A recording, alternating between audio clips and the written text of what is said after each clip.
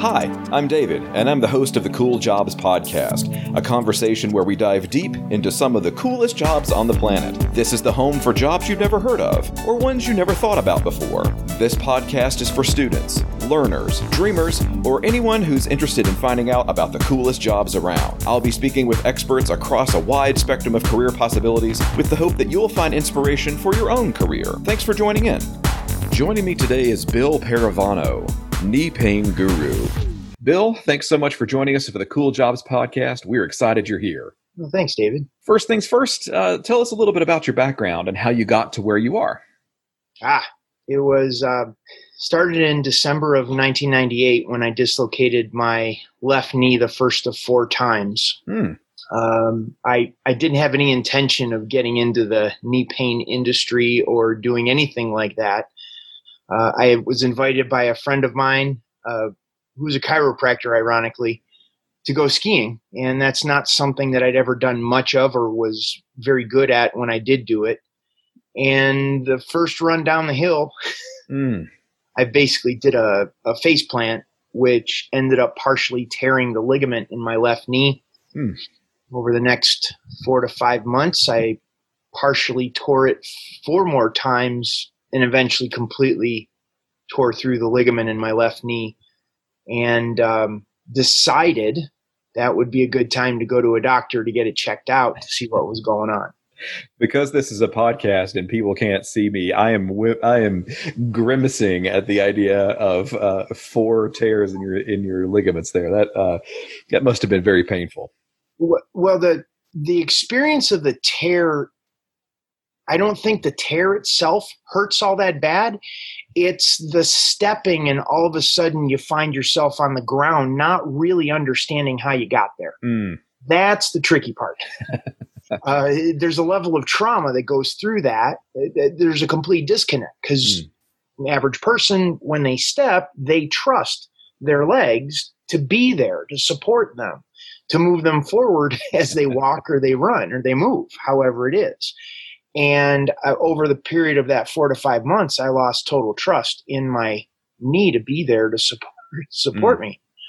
So I think that was, yes, the physical pain is there, but the psychological and emotional component of that is far more damaging to who we are, well, who I was as a man in the world in his late 20s. So I'm sorry for interrupting you there. So tell us. So you decide to finally go to the doctor, and then what happens? Yes. So go to the last time I was playing shortstop, fielded a ground ball through to first base. The knee popped for the last time. Swelled up. My teammates carried me off the field, and at that point I was like, okay, well, I guess I need to go see a doctor, find out what's going on with my knee. So went to see Dr. John Ellis. He's the orthopedic surgeon for the University of Louisville, the sports teams. So all of your University of Louisville Cardinals, the football team, the basketball team, all their sports teams, when they have injuries like that, they need surgery, they go to this guy. So that's who I went to. And they do what's called a Lockman's test, and which is they check to see how the joint is intact. And well, mine wasn't. And he, after he did the test, he put my leg down and said, well, Bill, we could do an MRI, but it'd be a waste of money. You tore the ligament, the ACL, the ligament in your left knee. And at that point, in my mind, I was traveling and competing in judo at that time in my life. That was my main love throwing people, absolutely more than anything else in the world. And in my mind, I'm thinking, okay, well, I get the surgery, it'll repair what's going on with the knee, and all of these issues that I'm dealing with will go away. That was what I thought at the time. Month later, I had the surgery, went great, did the physical therapy, went great. The left leg was in 80% of the strength of the right leg. And in my mind, that's what Dr. Ellis was saying. You get the ratio of strength in the legs, and I'll release you so you can go back to judo. And I'm like, yes, almost the finish line. So I get released from physical therapy, and then I find out with the last appointment with Dr. Ellis was, I need to get this titanium knee brace, the DonJoy big titanium knee brace to go on my knee in order to go back to judo. And I'm like, hold on a minute. That's not what I thought. Mm-hmm. So all of a sudden it's like somebody moved the finish line. And I ended up getting the DonJoy knee brace. Going back to judo with this big titanium knee brace really wasn't an option, because just swinging my leg and hitting somebody with that was like, wielding a sword. Seems like an unfair advantage for you. Yeah. So that really wasn't an option. And in that point in time in my life, I had all of this extra time that I had normally spent going to judo practice, lifting weights, running, biking, exercising, and all that. And I started training, learning, going to different workshops, healing workshops, holistic healing workshops, because I wanted to keep my mind busy. Mm-hmm.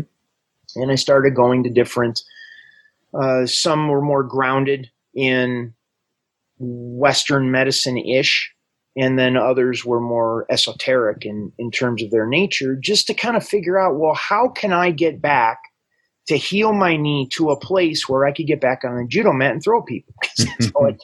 That was my focus. Mm-hmm. And that started my journey. That was in fall of 1999, after all the surgery, physical therapy, and now what I thought was the end result. And just to recap with the Western medical model, Dr. Ellis did exactly what he said he was going to do. He Mm-hmm. repaired the ligament in my left knee. They took out 2 pieces of meniscus to repair, trim all that up. Physical therapy did exactly what they said they were going to do. They got my knee, the strength, balance in the knee, but I still had pain and swelling and tension and stiffness, and I was limping and difficult to turn over at night, difficult to sleep. I mean, you could just imagine you got this thing, this knee that's just throbbing a good portion of the day, and just wasn't what I thought done looked like with my knee.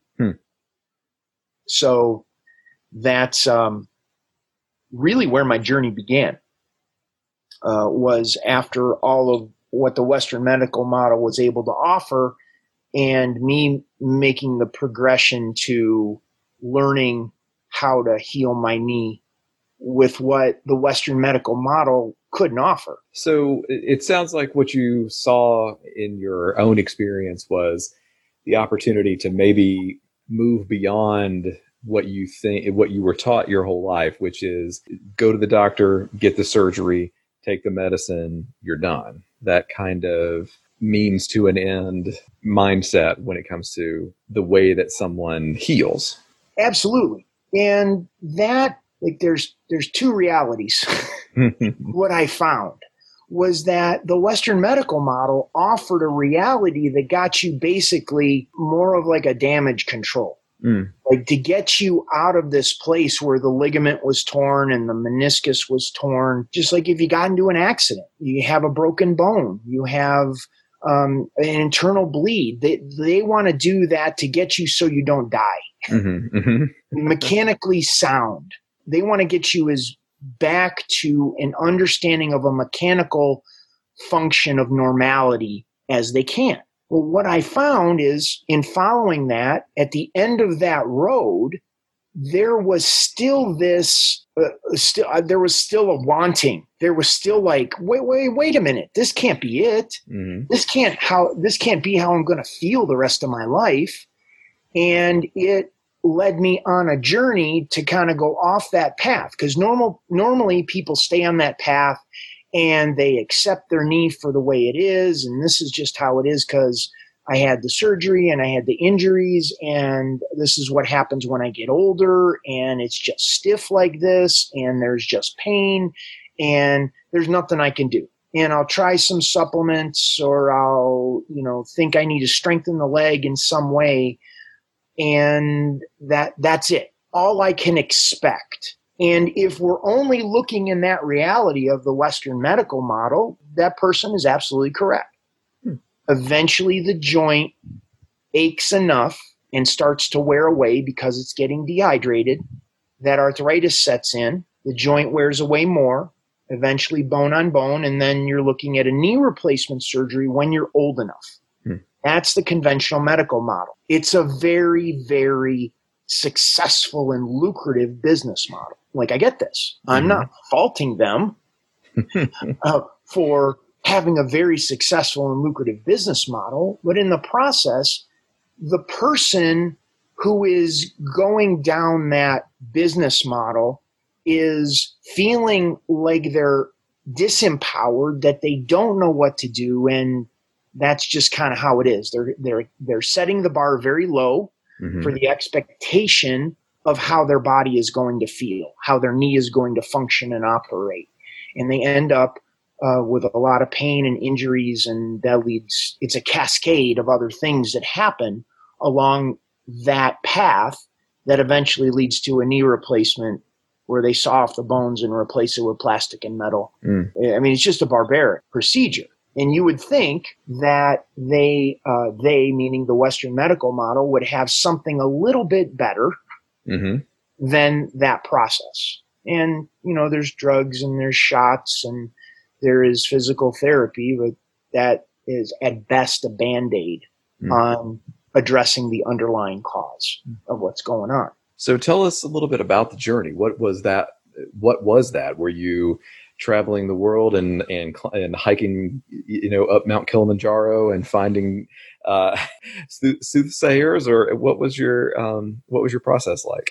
In October of 1999, I ended up in a workshop, and it was a body work workshop. And I get in the class, and the instructor goes, orthobionomy, founded by a British osteopath who was also a judo instructor. And he took the principles of judo and applied it to an osteopathic concept and developed an entire style of bodywork. Well, I was like, oh. I know what judo is. Really? I'm familiar with that term. The irony of it is I was in a classroom full of doctors and physical therapists and massage therapists and nurses and chiropractors, all these people who were like heads and tails above me in terms of knowing anatomy and physiology and medical terms and this and that. And at the time, I owned a computer company. I was living in Louisville, Kentucky, and owned a computer company. And I remember going up to the instructor after the class and saying, you know, are you sure it's okay that I'm here? Because you said scapula, and I'm asking, like, I'm raising my hand, like, which bone is that? So she said, yeah, you'll just be fine. Just trust it. You'll be just fine. And that was true, because all of those people that were in the class ended up not continuing. I was the only one that continued, because primarily I had nothing to unlearn. There was nothing in my brain telling me, oh, the body doesn't work that way, or the body doesn't function that way. I was just listening to what the teacher said and went and tried it and was like, oh, wow, look at what just happened, which were these amazing things working specifically with the neurology of the body, the reflexes. Like when the doctor taps your knee with the hammer, these reflexes are constantly firing. The person listening to this podcast, their reflexes are firing, taking in this information. Our communication back and forth on this podcast is firing reflexes in both of us. These reflexes fire constantly in our body, either telling our body to tense up or relax. So these reflexes are happening all the time.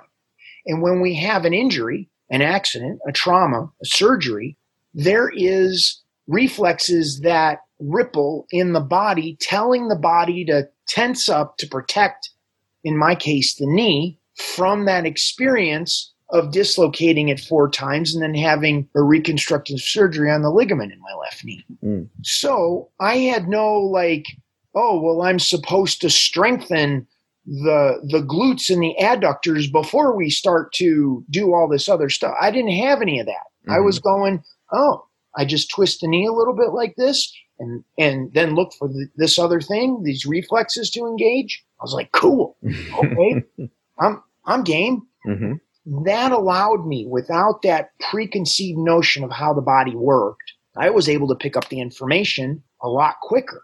And especially because it was based on judo principles, which that's all I had studied up to that point. I was in judo about 8 to 10 years ish, somewhere around when I ran across orthobionomy. So that was into my training. I didn't really have a direction at that time. I just like learning.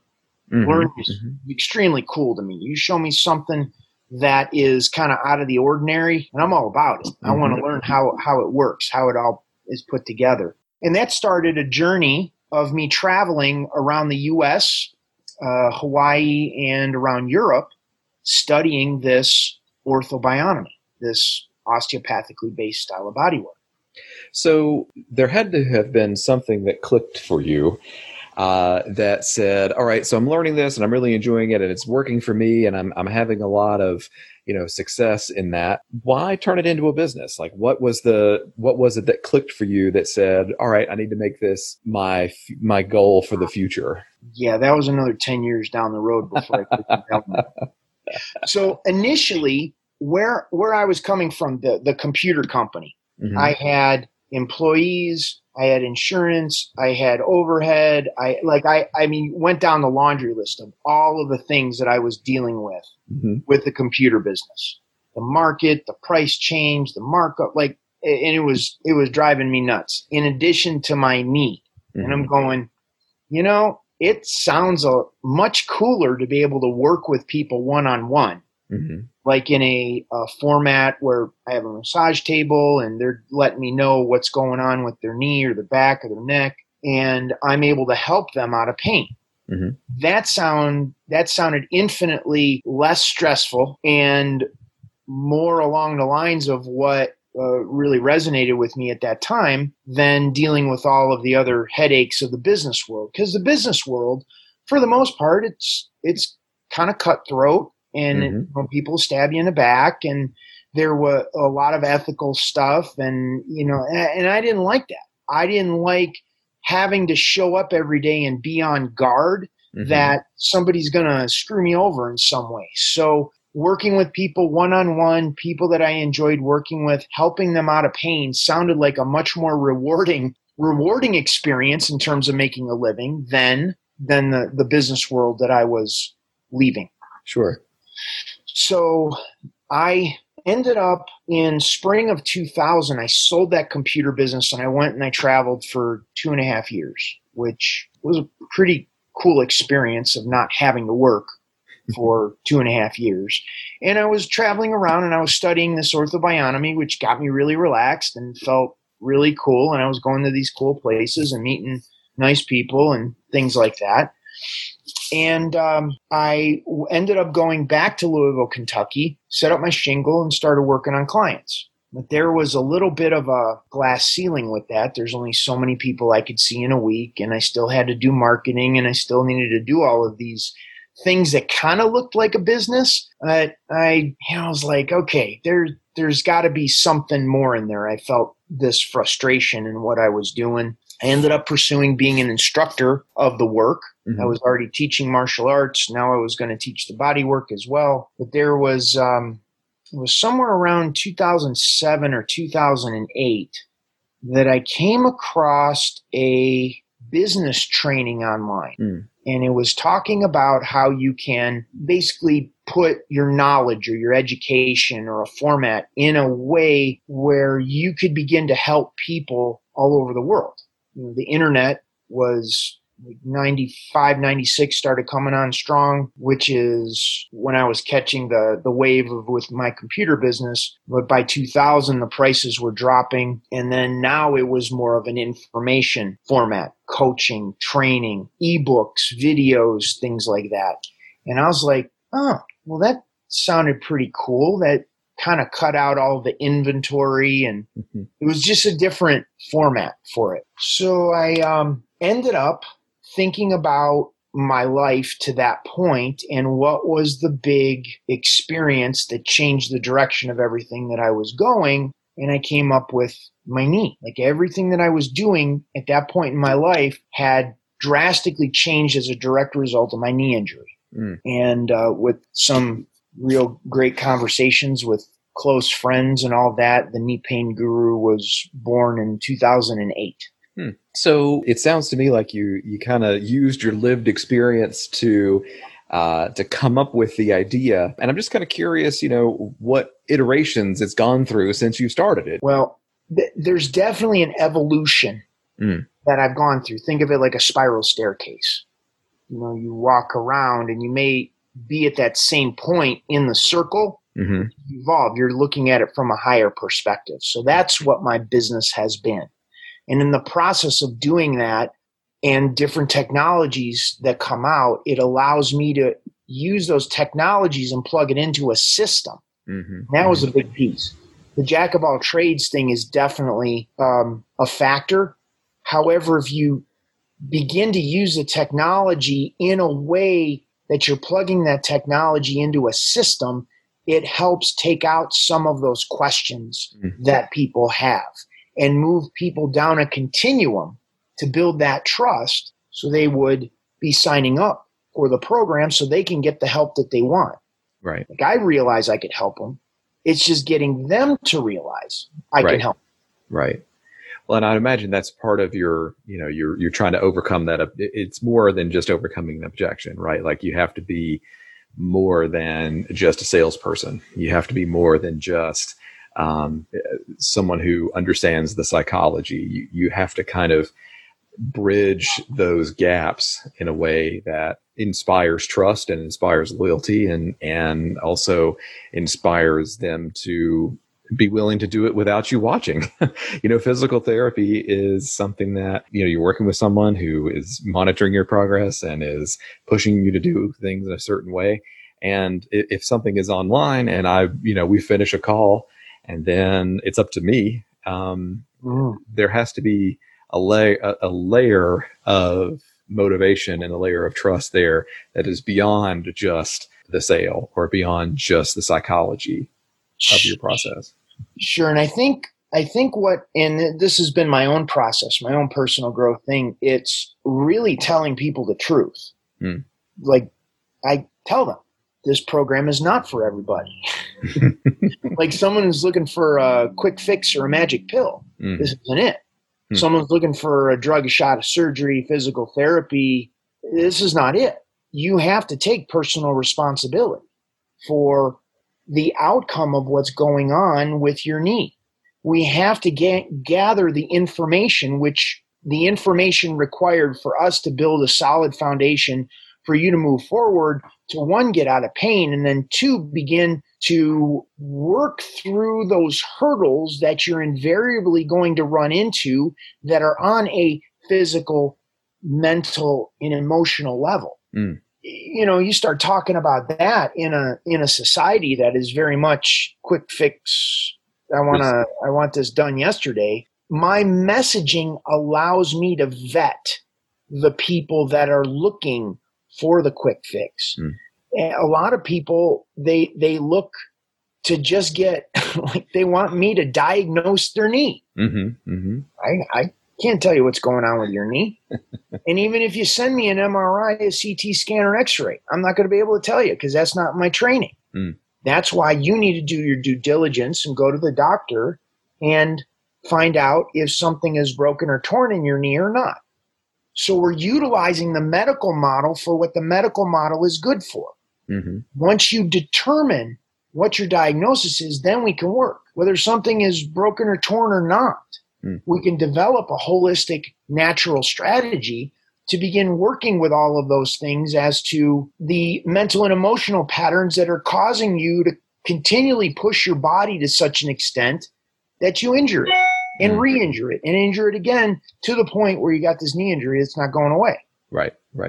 So we got to look at those other elements because it's easy to get the knee out of pain. It's not so easy for people to change the environment and those mental, emotional patterns that cause them to do the things that created the knee to begin with. Sure. And I can imagine that some of your role is physical work that is done, but I can imagine that some of it is almost a little bit of counseling. It's a little bit of working with folks to move beyond the way that they see things or have seen things in a way that a counselor might see trauma or see pain or emotional concerns. Absolutely. And I can provide that support. Mm-hmm. I do make it clear to my clients that I will be their best cheerleader. Mm. If I see them stuck in a place where they need cheerleading. Mm-hmm. But I will also be a drill instructor if need be, because there's a lot of people that are perpetuating patterns of nurturing they didn't get when they were a little kid. And they show up and they act like children. Mm. And they don't need to be beat up per se, but they do need to have clear boundaries set as to what is supporting their healing process of their knee or what is perpetuating a pattern that is keeping them stuck. Mm. It's a fine line. You could begin to feel this distinction in interacting with someone as to whether it's kind of like tugging. It's kind of like tugging you, pulling you off center. All of a sudden you're like, wait a minute, this doesn't feel quite right. How did this get here? But it's the process of going through those interactions. For me, going through those interactions with clients and clients online over the years to determine what's my stuff and what's theirs. Mm. And when I'm clear about my stuff, and this is really cool part about the work that I do, is it dissipates those tension patterns within yourself, because those physical manifestation of those tension patterns in the body is directly connected with our mind and our emotions. So the more we could free up those physical tension patterns, the more we can get clear and feel centered and balanced and grounded in ourselves. Then the moment we interact with someone that's kind of like, you know what? They're kind of doing it. They're manipulating the situation. And this isn't gender specific. Sure. This happens both sides of the equation. Right. But you could begin to recognize those patterns. And when you recognize those patterns, there's the ability to disconnect from those patterns and get yourself centered and balanced, and then re-engage the world in a centered and balanced way to determine when those little hooks happen. I know we got kind of deep there, but no, I like it. That's neat. I like the idea of it's a little bit interdisciplinary, right? Like there's the idea that, you're wearing some different hats at the same time, right? I mean, you're cheerleader and counselor and coach and, marketer and supervisor. And, the idea that in this role that you have, you can be kind of aware of more than just the one thing that you're kind of focusing on for that one moment when you're working with your clients. And I think that's really neat. I like the idea of bringing your whole self to their whole self. And I think that is that's really neat. I like that. So what's an idea or an example that you thought would be a total winner and that turned out to be a complete dud? There's so many to choose from. And then God. I'll give you the chance to answer the opposite question, which is maybe one that you thought might be a little iffy, but totally worked out. Yeah. Gosh, I created several DVD series that were recorded, and it was that pattern of mine that I didn't look at it in terms of a system, where I created DVD series, go through the whole thing of shooting the videos and creating all the artwork and getting it to a place they could print it and all of that, but not understanding the follow through of it. And it got me really kind of tripped up. And I did that over and over again. Like I did that multiple times over the past 12 years. And there was this part of, and it's not a giving up, but it's a resignation of accepting what is, what was in my business, like just looking around and going, oh, I'm really putting a lot of time, energy, and effort into this thing that I'm trying to make and get to work. It's not. Mm. So the thing that worked was the thing that I finally was like, oh, that's working. Mm-hmm, mm-hmm. Like I don't need to put any energy into that. That thing is working. And how can I begin to tweak and adjust the thing that's already working and see how I can morph it into what would make me happy? I guess it was realizing that speaking with clients one-on-one, like people that were coming off the internet to speak with them, that I had a really high conversion rate speaking with them one-on-one into my programs. I was more successful in doing that than I was relying on traffic coming straight off the internet and them doing that. However, the one-on-one calls exhaust me because I'm putting this energy into each person with the intent that I want to help them. Yet not everybody that would take a complimentary call is vested in that level of commitment that I show up to the call in. So I've transitioned that to YouTube as of recently. This is as of recent that I'm answering questions that people, I guess, creating a online presence I've had since 2008 on YouTube, but doing it more like in time, like live videos, which kind of takes place of the one-on-one calls. One-on-one calls. And I could still do the one-on-one calls. However, if you want to set up a time to talk to me, well, it's going to cost you because I value my time, energy, and effort that I'd put into showing up for those calls. And I would imagine that the calls now probably have a lot more informed questions and probably have a lot more. They've done some research. They've looked at your website. They've done, they've been on your YouTube live streams and things like that. Like I would imagine that you have a different type of conversation now than the kind of prospecting calls and things like that you had done previously. Totally. It's an evolved conversation. One, they're more likely to show up on the call. That was another one. Oh boy, I really struggled with that. Like I set things aside and ready for the call and then nobody. And then, follow up, leave a message, send them an email, never hear anything. And I'm like, ugh. And a big part of it, this goes back into what I was talking about. It's how do we value our time? Like, what do I want to do? How do I want to spend my day? People want to talk to me. I'm happy to talk to them. Sure.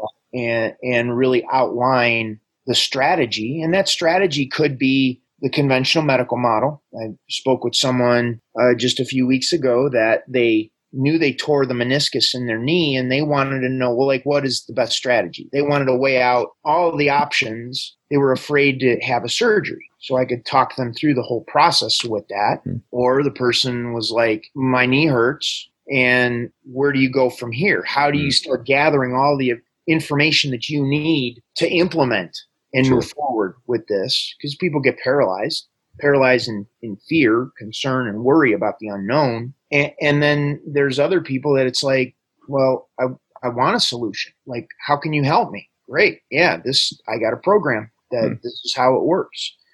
And we can start moving forward as soon as you want to. So it all depends on what they need support in when they get on that call. Makes sense. All right. So we've explored a little bit about, your business and about your background and how you got to be kind of where you are. This podcast is really geared toward, students at UNC Asheville, and we are the public liberal arts and sciences university in North Carolina. I wonder if you could just kind of highlight for our listeners in what way you say that you use your degree. I got a degree in business finance from the University of Toledo, Ohio. From what I studied, I was a little disenchanted after graduation that I was going to be using my degree differently. And I realized it was almost like when I got my black belt in judo, like I got to be an advanced student. So once I graduated, I still had to figure out a skill or a craft that I wanted to get into. I did when I started the computer company. I learned the value of the credit card float. And I started the computer business on credit cards. But there was a lot of factors and timing that went into that. right now, I think it's just understanding the different workings of a business. Even though I have a degree in business finance, it seems like I've learned almost from the ground, like starting over in terms of an internet business. Because when I graduated college in mid 90s, the world is a very different place than it was back in the mid 90s. So my ability to be adaptive to like what's going on and using the analytics that are available on websites and all that is a completely different animal than it was back when I graduated. Well, I like the idea of adaptability, though. The thought that you took what you learned and you were able to change that into the modern parlance and in the business that you're using now, even though your profit and loss statements look very different. The idea that you learned those in your undergrad sounds like it was helpful for you going forward. So a couple of more questions, and then we'll turn you loose here. I'm curious who you think might have a cool job and why. What's been intriguing to me, and especially in the world that we live in right now, it's the ability to create a presence, a public presence, and understanding that public presence in a way to monetize it. People do it, podcasters, public speakers, people who write books, and how they understand that their audience and their market and all of these types of things in a way to attract sponsors and donors and like their audience in a way that is the same and or different than customers. That has been kind of a fascinating thing, and you see it a lot on these platforms like YouTube or Instagram, or people that create this following out of this persona, whether it's real or contrived, in a way that they're able to monetize these things or influence things. That I find intriguing at the very least, and being able to work with that. There's something I'm kind of grasping at, wrapping my head around it. Knee pain isn't the exact trending keywords to attract hundreds of thousands of people every time I launch a video. So that's interesting to me. However, it's translatable because there are people in the healthcare, lifestyle, health and wellness fields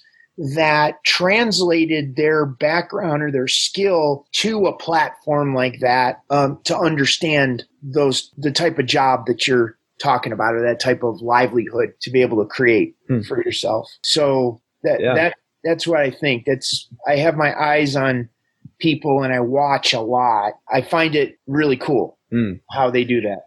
Yeah, the thought of an influencer, 5 years ago, as being someone's entire job it was a concept that could have never been thought of, and then it just kind of happened organically.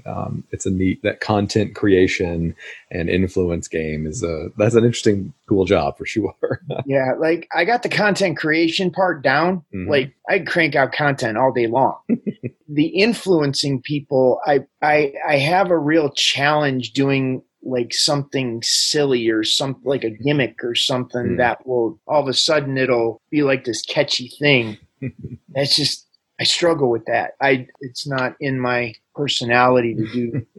Mine either. I think there is something to the idea of virality, where something goes viral and it's really it kind of blows up quickly, and it becomes this kind of meme of itself, and then it fizzles out and goes away. And also, expertise is rarely viral, and so the idea that you can build it slowly, build an audience, a little bit at a time is a lot more sustainable long term. I think it's probably a good strategy for it.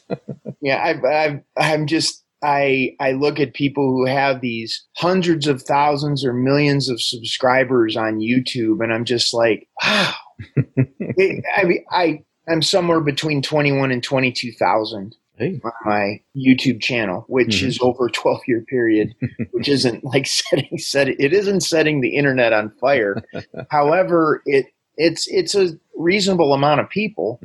Yeah, I'm just learning that whole dance. And I think it keeps you as a lifelong learner too, which I think is it's if anything is going to be constant, it is that it's going to change. So Well, I want to finally just give you the opportunity to share with our listeners how people can learn more about the Knee Pain Guru. Sure.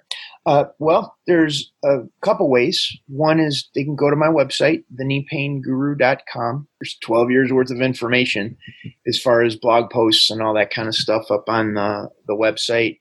I could be found on social media, YouTube, Instagram, Twitter. I also have a nonprofit that I run here in the Asheville area. It's called the Camella Foundation. You could be found at thecamellafoundation.org. Camella is Comella, the Camella Foundation. So I'm there as well. That one's focused on chronic pain in the body in general. You can move beyond the Knee Pain Guru. I like that. Yes, that's been interesting because the world of nonprofits is another Wild West of understanding how money flows. But it's not money, it's energy, how energy flows, where people's attention are, what they're willing to put their energy towards. So that's a whole different ball game there that I'm learning how that all works. So that's been an interesting endeavor over the past year that I've been learning. Very cool. Well, we'll have to have you back sometime to talk about the Camella Foundation. That'll be fun to learn more about for sure. Oh, yeah, we got lots to talk about there. Boy, that's been lessons there. Thank you, Bill, for sharing your time, your expertise, and your cool job with us. We really appreciate it. Thanks for listening to the Cool Jobs Podcast, a service of the Career Center at UNC Asheville. Like what you heard? Give us a like, share with your friends, and subscribe. Next time, we'll be talking to Joshua Cantor, international travel educator, so be sure to check it out. See you next time.